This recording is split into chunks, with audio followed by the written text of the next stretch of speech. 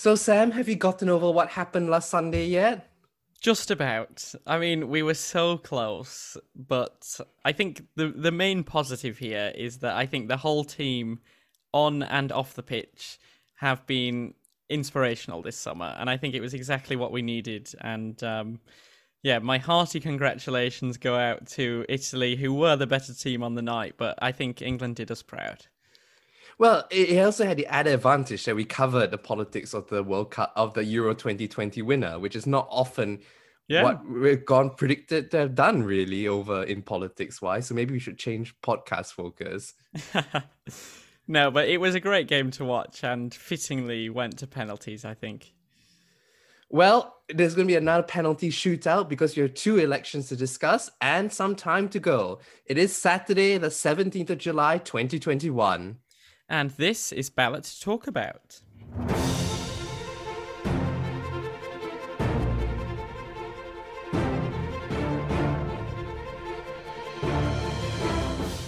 Hello, everyone, and welcome to the latest episode of Ballot to Talk About.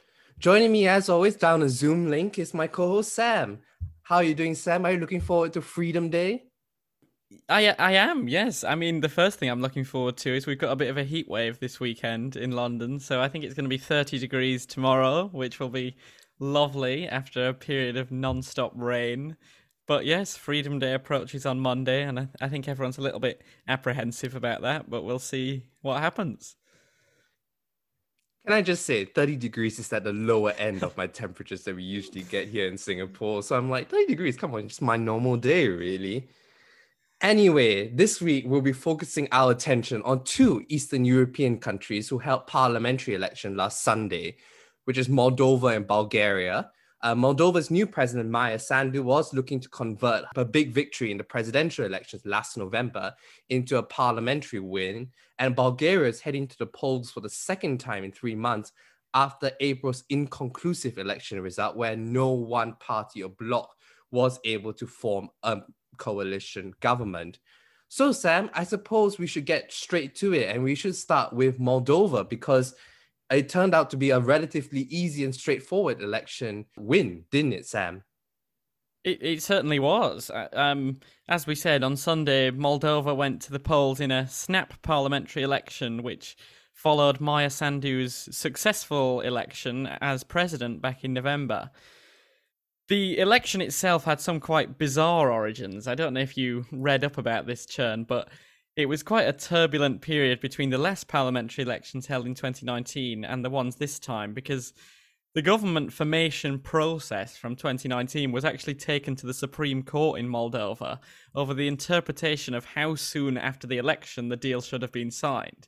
So the Democratic Party won their campaign in the Supreme Court because the government that was formed on the 8th of June was interpreted to be just 1 day late because their interpretation of 3 months became 90 days rather than 3 actual months. So I found that a bit of a bizarre story, and the period since that Supreme Court victory was marred by the government becoming a minority government and fluctuations in power since then. In fact, Maya Sandu herself went through a short period as being prime minister within that parliament. So I think Moldova generally will be quite relieved that this election returned a majority government with one party because it gives them an element of stability. Because Maya Sandu's PAS, the Action and Solidarity Party, gained a whopping 53% of the vote and is projected to take 63 seats in the Moldovan parliament, which is well over the 51 required for an outright majority. And it's the biggest vote share for one party in the history of the post-Soviet Union competitive elections in Moldova. And only once before has a party gained more seats, which was in 2001. She personally described the results as the end of the reign of thieves off the back of a period dominated by corruption and some anti-government protests in the last few years, from which her party was born. And yes, as I said, I think it's a turning point in a country that has been recently marred by quite significant political deadlock. And in Maya Sandu, they've found a reformist pro-European Union candidate who has stormed to victory twice in the last 8 months. And now her party has complete control of the Moldovan government. Well, I think before we talk about the rest of the results, I think we should talk about Maya Sandu and her party, because this has been quite a successful period for her. And this success on Sunday is quite a big success in Moldovan political history. So, what do you think has been key to Sandu's success and her party's success more generally within the past year specifically? Well, the key to victory this time round was the diaspora vote, actually, which actually completely pivotal to her victory. I have some amazing statistics here. In 2019, 75,583 of the Moldovan diaspora voted. In the elections that took place last Sunday, 212,145 people voted. So that's nearly more than doubling of the number of diaspora that voted. And of those, Maya Sandu's PAS party won 86% of the vote, which is an astonishing figure. So that helped boost the relatively low turnout in Moldova and ensure that turnout overall in Moldova only dropped 2 percentage points. And the diaspora vote are people who are disillusioned with Moldova's the economic prospects in Moldova, and then having to go overseas to look for economic opportunities. So I think that fitted in Maya Sandu's political image as one of a change candidate, particularly resonated with a disillusioned group of Moldovans who was forced to go overseas. And they have somebody who is relatively young, female, which is totally the antithesis of who has run Moldova in the past.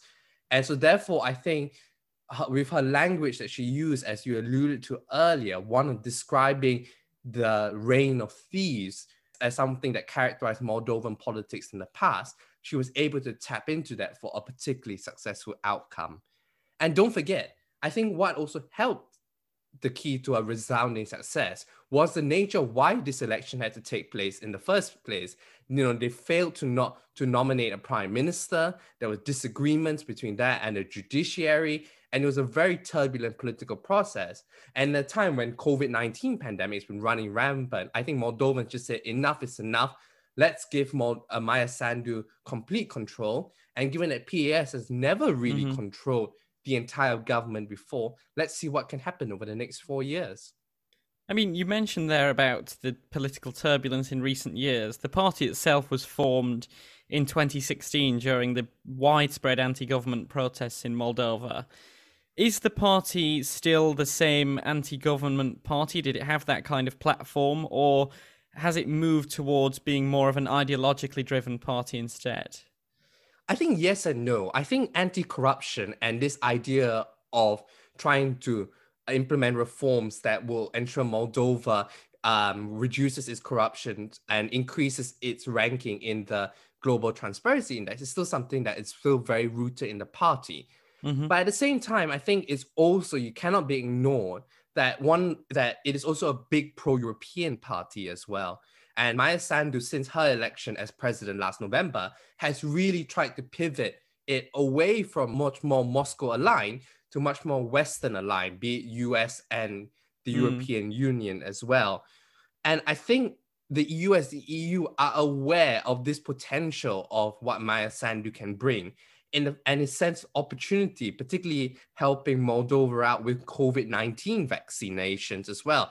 In the last week, for example, in the lead up to elections, both the US and donated 500,000 vaccines to Moldova. And that I know can be seen, I suspect, with quite a big political lens as such to try and help Moldova and its pro-European image as well. On the economic front, I think PAS is very much of a center-right party, which is different from the last time Moldova had a pro-European government in the late 2000s. That was more of a center-left government. But nonetheless, Maya Sandu has also proposed raising the minimum pension as well. So that suggests that there is still some social policy, slightly more centrist, center-left social policies involved as well. But nonetheless, I would say it's still anti-government, anti-establishment, and anti-corruption, but there's also pro-EU foreign policy as well, given that cleavage in Moldova. And now that Maya Sandu is no longer dealing with a divided government, do we expect a significant policy shift from her as president? I expect that to be much more calmer waters in Moldovan politics for the next few years.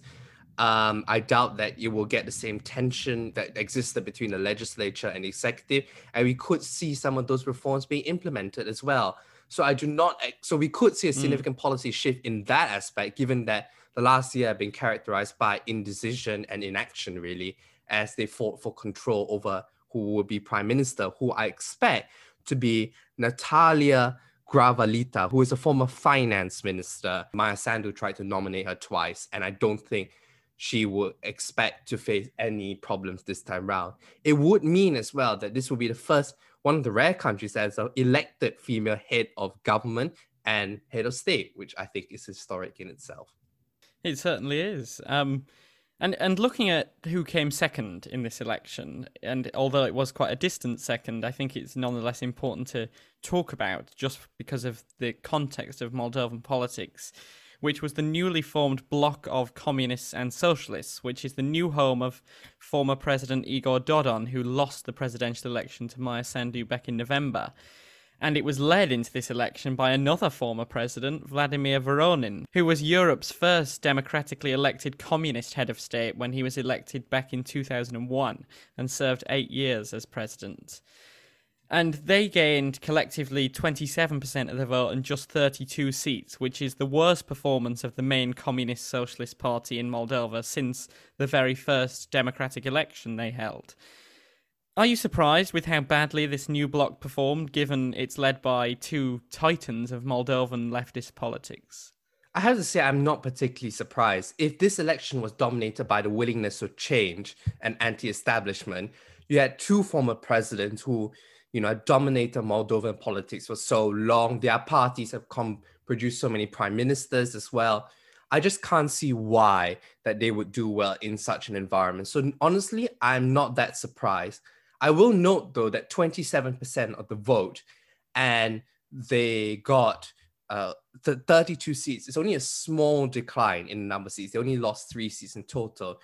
It suggests to me that the party's base is still with them. It wasn't a complete collapse of the party's base, as we have seen in other parts of Europe.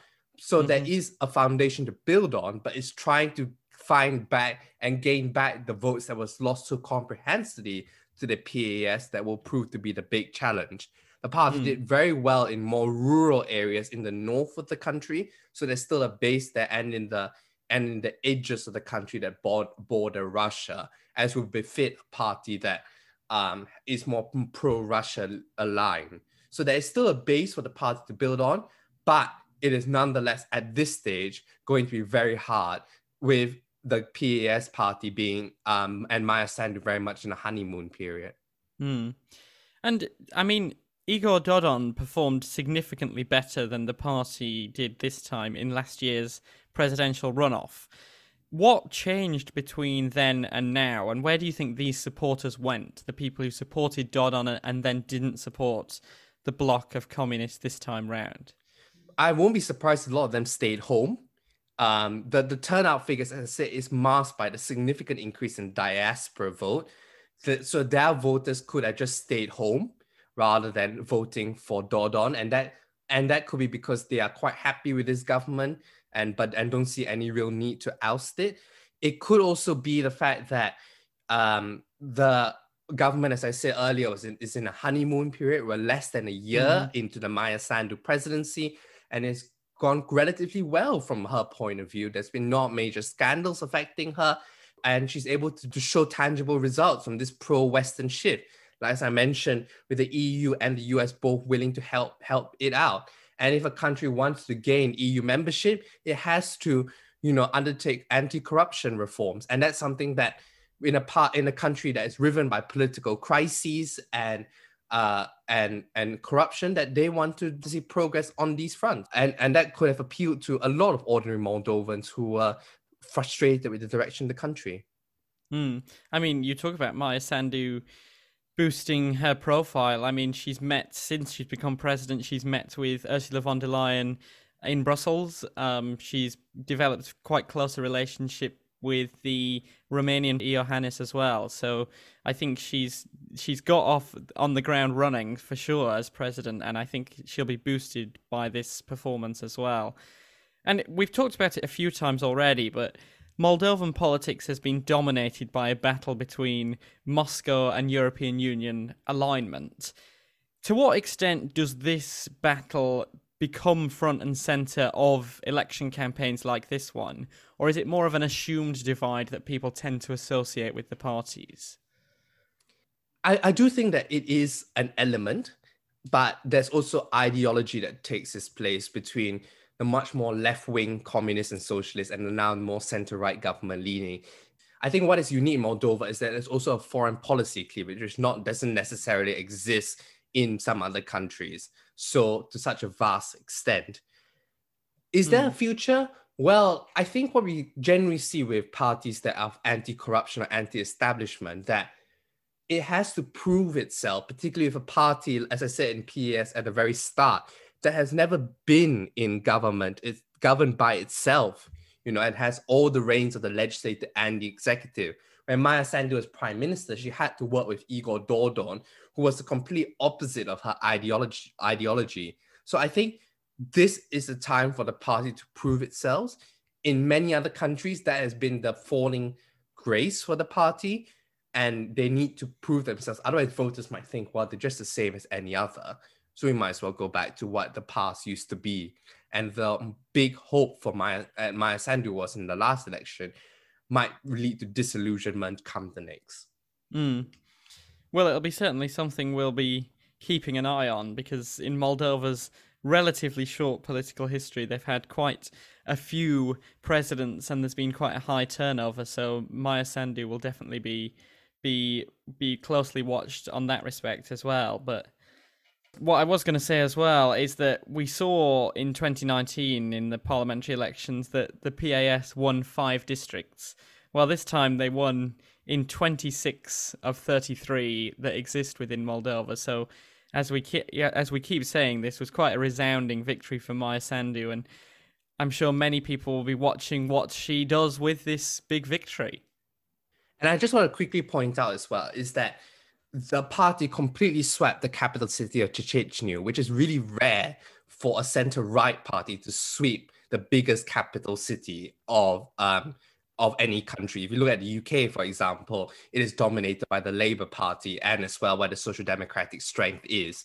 So I think Moldovan politics in this election was unique in the sense that it was more of an anti-corruption, anti-establishment. The young were particularly disillusioned, and Maya Sandu, as a young woman, was perfectly able to capture it. And I think that's a good point to end on. Yeah, and I think, as you said, it's a good moment to take a little break, and we'll be right back in just a moment with our analysis from last week's election in the Balkans. So, welcome back to Ballot to Talk About. Our attention will now turn to the Bulgarian elections, which was a snap election called after a failed government formation attempt after its last election in April. And it looks like from the results that government formation this time around were equally difficult. The populist and anti-establishment There Is Such a People party, led by pop star Slavy Trivanov, secured first place and 24% of the vote, and 65 seats, which is an increase on the 17% and 51 seats they got last time around. And they narrowly beat by 0.2% former Prime Minister Boyko Borisov and his GERB party, which secured 24% and 63 seats, which is a slight decline from the 26% and 75 seats it secured last time. So first, Sam, just a question on the headline result is that we saw There Is Such a People gain 7% of the vote and 14 seats, whereas the GERB party lost 2% of the vote, but lost 12 seats, which is almost suggests in terms of seat percentages, a straight switch from GERB to There Is Such a People that's not necessarily reflected in the share of the vote. So Sam, why has GERB lost so many seats compared to its share the vote loss? I think it all comes down to the electoral system in Bulgaria, which is a proportional representation system, but from 31 multi-member constituencies. So, and because some of these constituencies have up to 16 seats available, marginal shifts in the vote share within those much larger constituencies can mean that there's a big transference of seats that maybe if GERB were to increase its support in some areas of Bulgaria, which indeed it did, this was offset by a big seat loss within some of the bigger constituencies that tend to be focused in the more urban areas of Bulgaria, which is where Slavy Trifonov's party did its best. So I think although we talk about these countries as having proportional systems, yes, they do have proportional systems, but when they have multi-member constituencies that are of varying sizes, we can see situations like this where there's a big transference of seats, but not necessarily a large transference of votes at the same time. I think that's really interesting as well. And you hit home particularly as GERB has lost in the urban areas about how damaging effect that will have on its seat count as well. They're only now 2 seats behind when they were so far ahead. In fact, they were over 20 seats ahead in the last elections in April, which is quite a big shift. Trifonov himself is seeking to form a coalition with two small anti-corruption parties, Democratic Bulgaria, which finished in fourth place with 13% and 34 seats, and Rise Up Out with Crooks, which was just managed to get into over the 4% threshold and got 13 seats. But nonetheless, this coalition of three parties will fail to win a majority, which as it only will garner 112 seats, which is less than 121 seats it needs for a majority. So Sam, even if Trifonov managed to form a minority government, he will need the support of other parties to pass legislation and crucially the budget, which is often treated as a confidence issue. What are the chances that Bulgaria can avoid a third election in the future? I think the chances it avoids a third election are reasonably low because you said that there was an intention to form a coalition government. Well, actually, in the last 24 hours, Slavy Trifonov has actually outlined that he has no intention of doing that and wants to form a minority government with purely his party, which he then assumes will be supported by other parties. And this has not gone down well at all. Firstly, because he announced his intention to form this government before he's even been given the mandate to form a government at all. And he announced this through a video on Facebook. And it's been branded the Facebook Republic scandal, in which even parties that you outlined there, like Democratic Bulgaria and the Rise Up Out with the Mafia party, have said that they don't support this approach to forming a government. So we thought it was going to be unlikely that Slavy Trifonov was capable of forming a government. Well, it seems that now it's pretty much impossible unless some of these parties change their positions. And that's on top of having already the Socialist Party, which is another potential party to support this government, or the Turkish Minority Party Movement for Rights and Freedom, who have also been sceptical. Then I'm just wondering where support for Slavy Trifonov will even come from before he'd shot himself in the foot by announcing this government prematurely. Indeed, and it does strike me as alienating probably your best coalition partners right from the get off. Doesn't suggest a party that has great political nous, to be frank. What about policy-wise? We know that they're anti-establishment party, and we know that PAS is also an anti-corruption party as well. But they have, as we discussed earlier, quite a pro-EU stance and a center-right ideology. What kind of ideology, economic and social policies would Trifonov and his There Is Such a People party pursue if he becomes prime minister? Well, this is the million-dollar question, because actually it's not particularly clear where his ideological leanings or his party's ideological leanings lie. We have a list of policies that they've put out, but a lot of them tend to be constitutional rather than social or economic. So we have things like changing the proportional representation system to a 2-round voting system, halving the number of members in the National Assembly, compulsory voting. There is an element of further European integration here, and there was an allusion to expanding welfare provision. But in terms of broader, even ideological platforms for how to govern the economy, it's quite unclear. Beyond being a populist protest party who are anti-corruption and lukewarm pro-European Union, it's very unclear as to what their position actually is. I don't know if you've managed to find anything in addition to that, Churn. No, and I think that's one of the big things is that concerns me, to be honest, if I was in Bulgaria, because the COVID pandemic is far from over, and actual concrete economic policies to respond to the COVID-19 induced shutdowns and dealing with the health crises as well has necessitated some kind of policy platform. And it's clear to show you how angry Bulgarians are if in this COVID, pandemic, they're willing to set aside discussion of usual economic and health policy discussions to just focus still on anti-establishment and corruption. It must show the depth of anger in regards to that issue, isn't it, Sam? Yeah, I mean, you talk about COVID.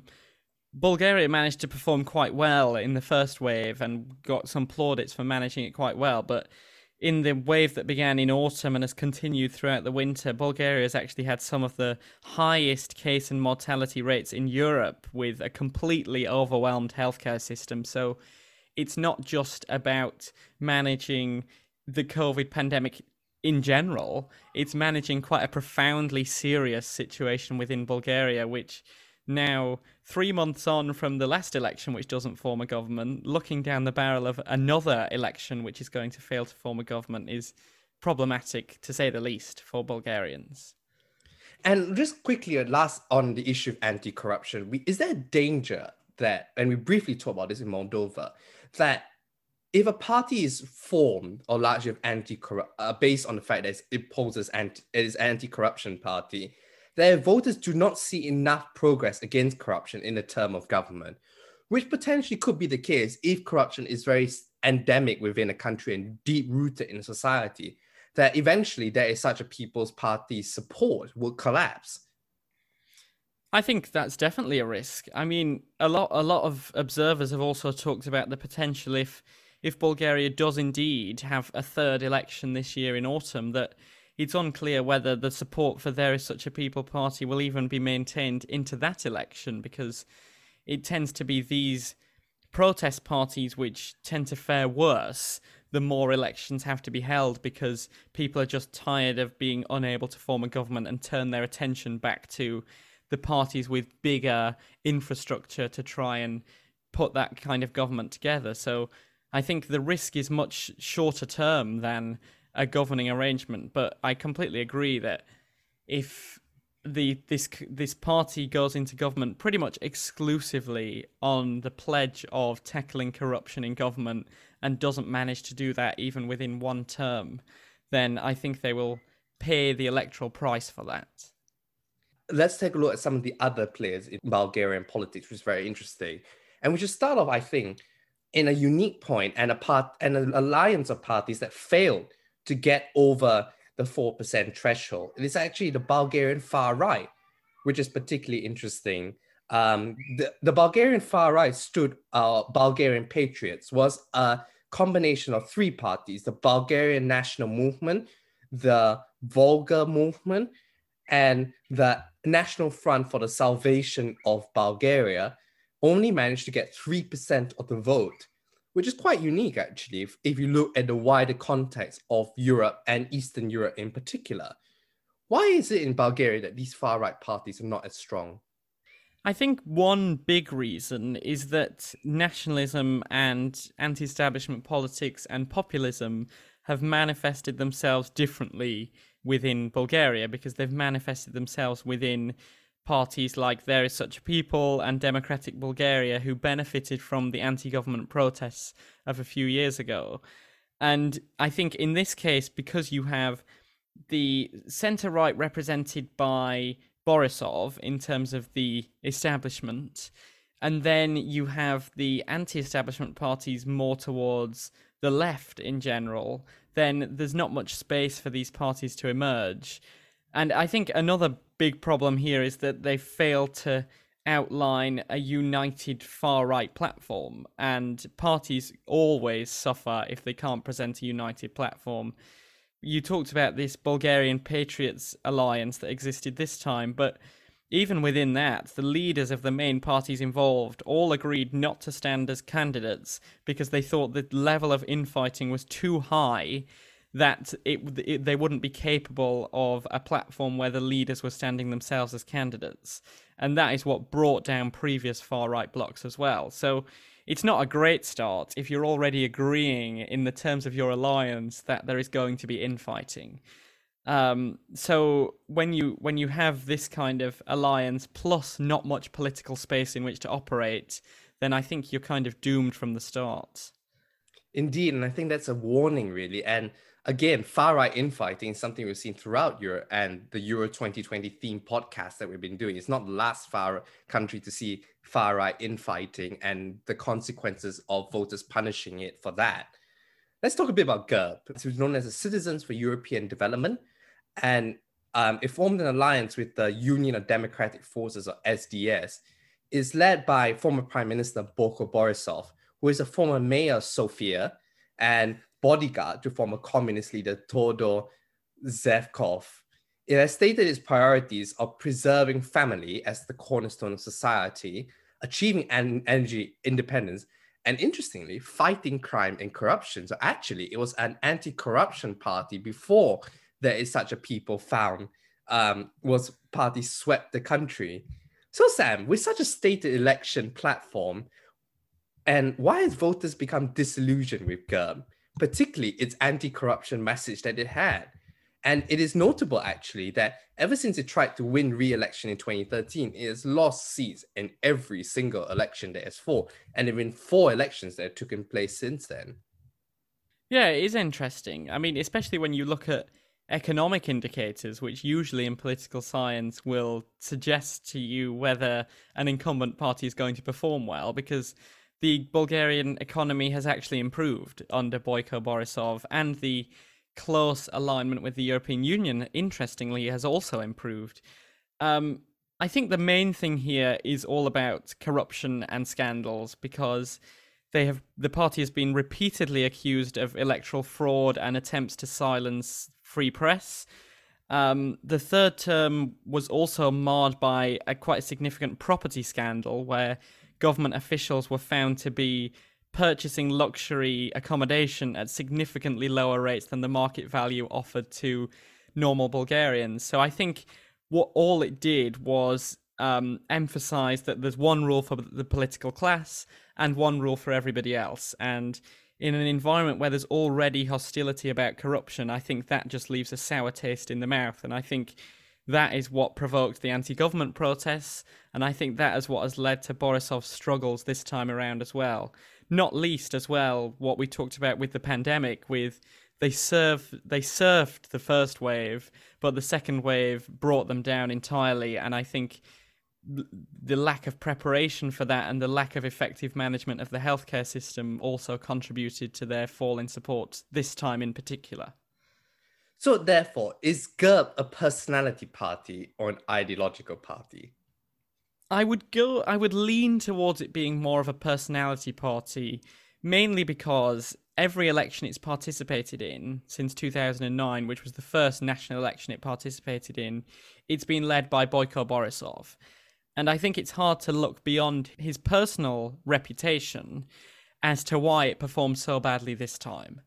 So I think maybe it actually began as an ideological party with a gap in the political market, so to speak. But as your party becomes much closer linked to the person leading it, to this point where I think it's almost become inseparable, it's difficult to view it as anything other than a Boyko Borisov party. Would you agree? I would totally agree with that. And I think you said that he's led the party, he's defined the party, and the party struggles is very much linked back to him, really. Mm-hmm.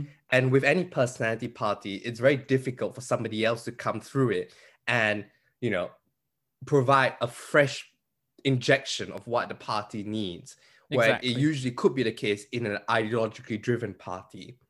One ideologically driven party is the Bulgarian Socialist Party, which was the remnants of what used to be the communists which governed Bulgaria until the 1989.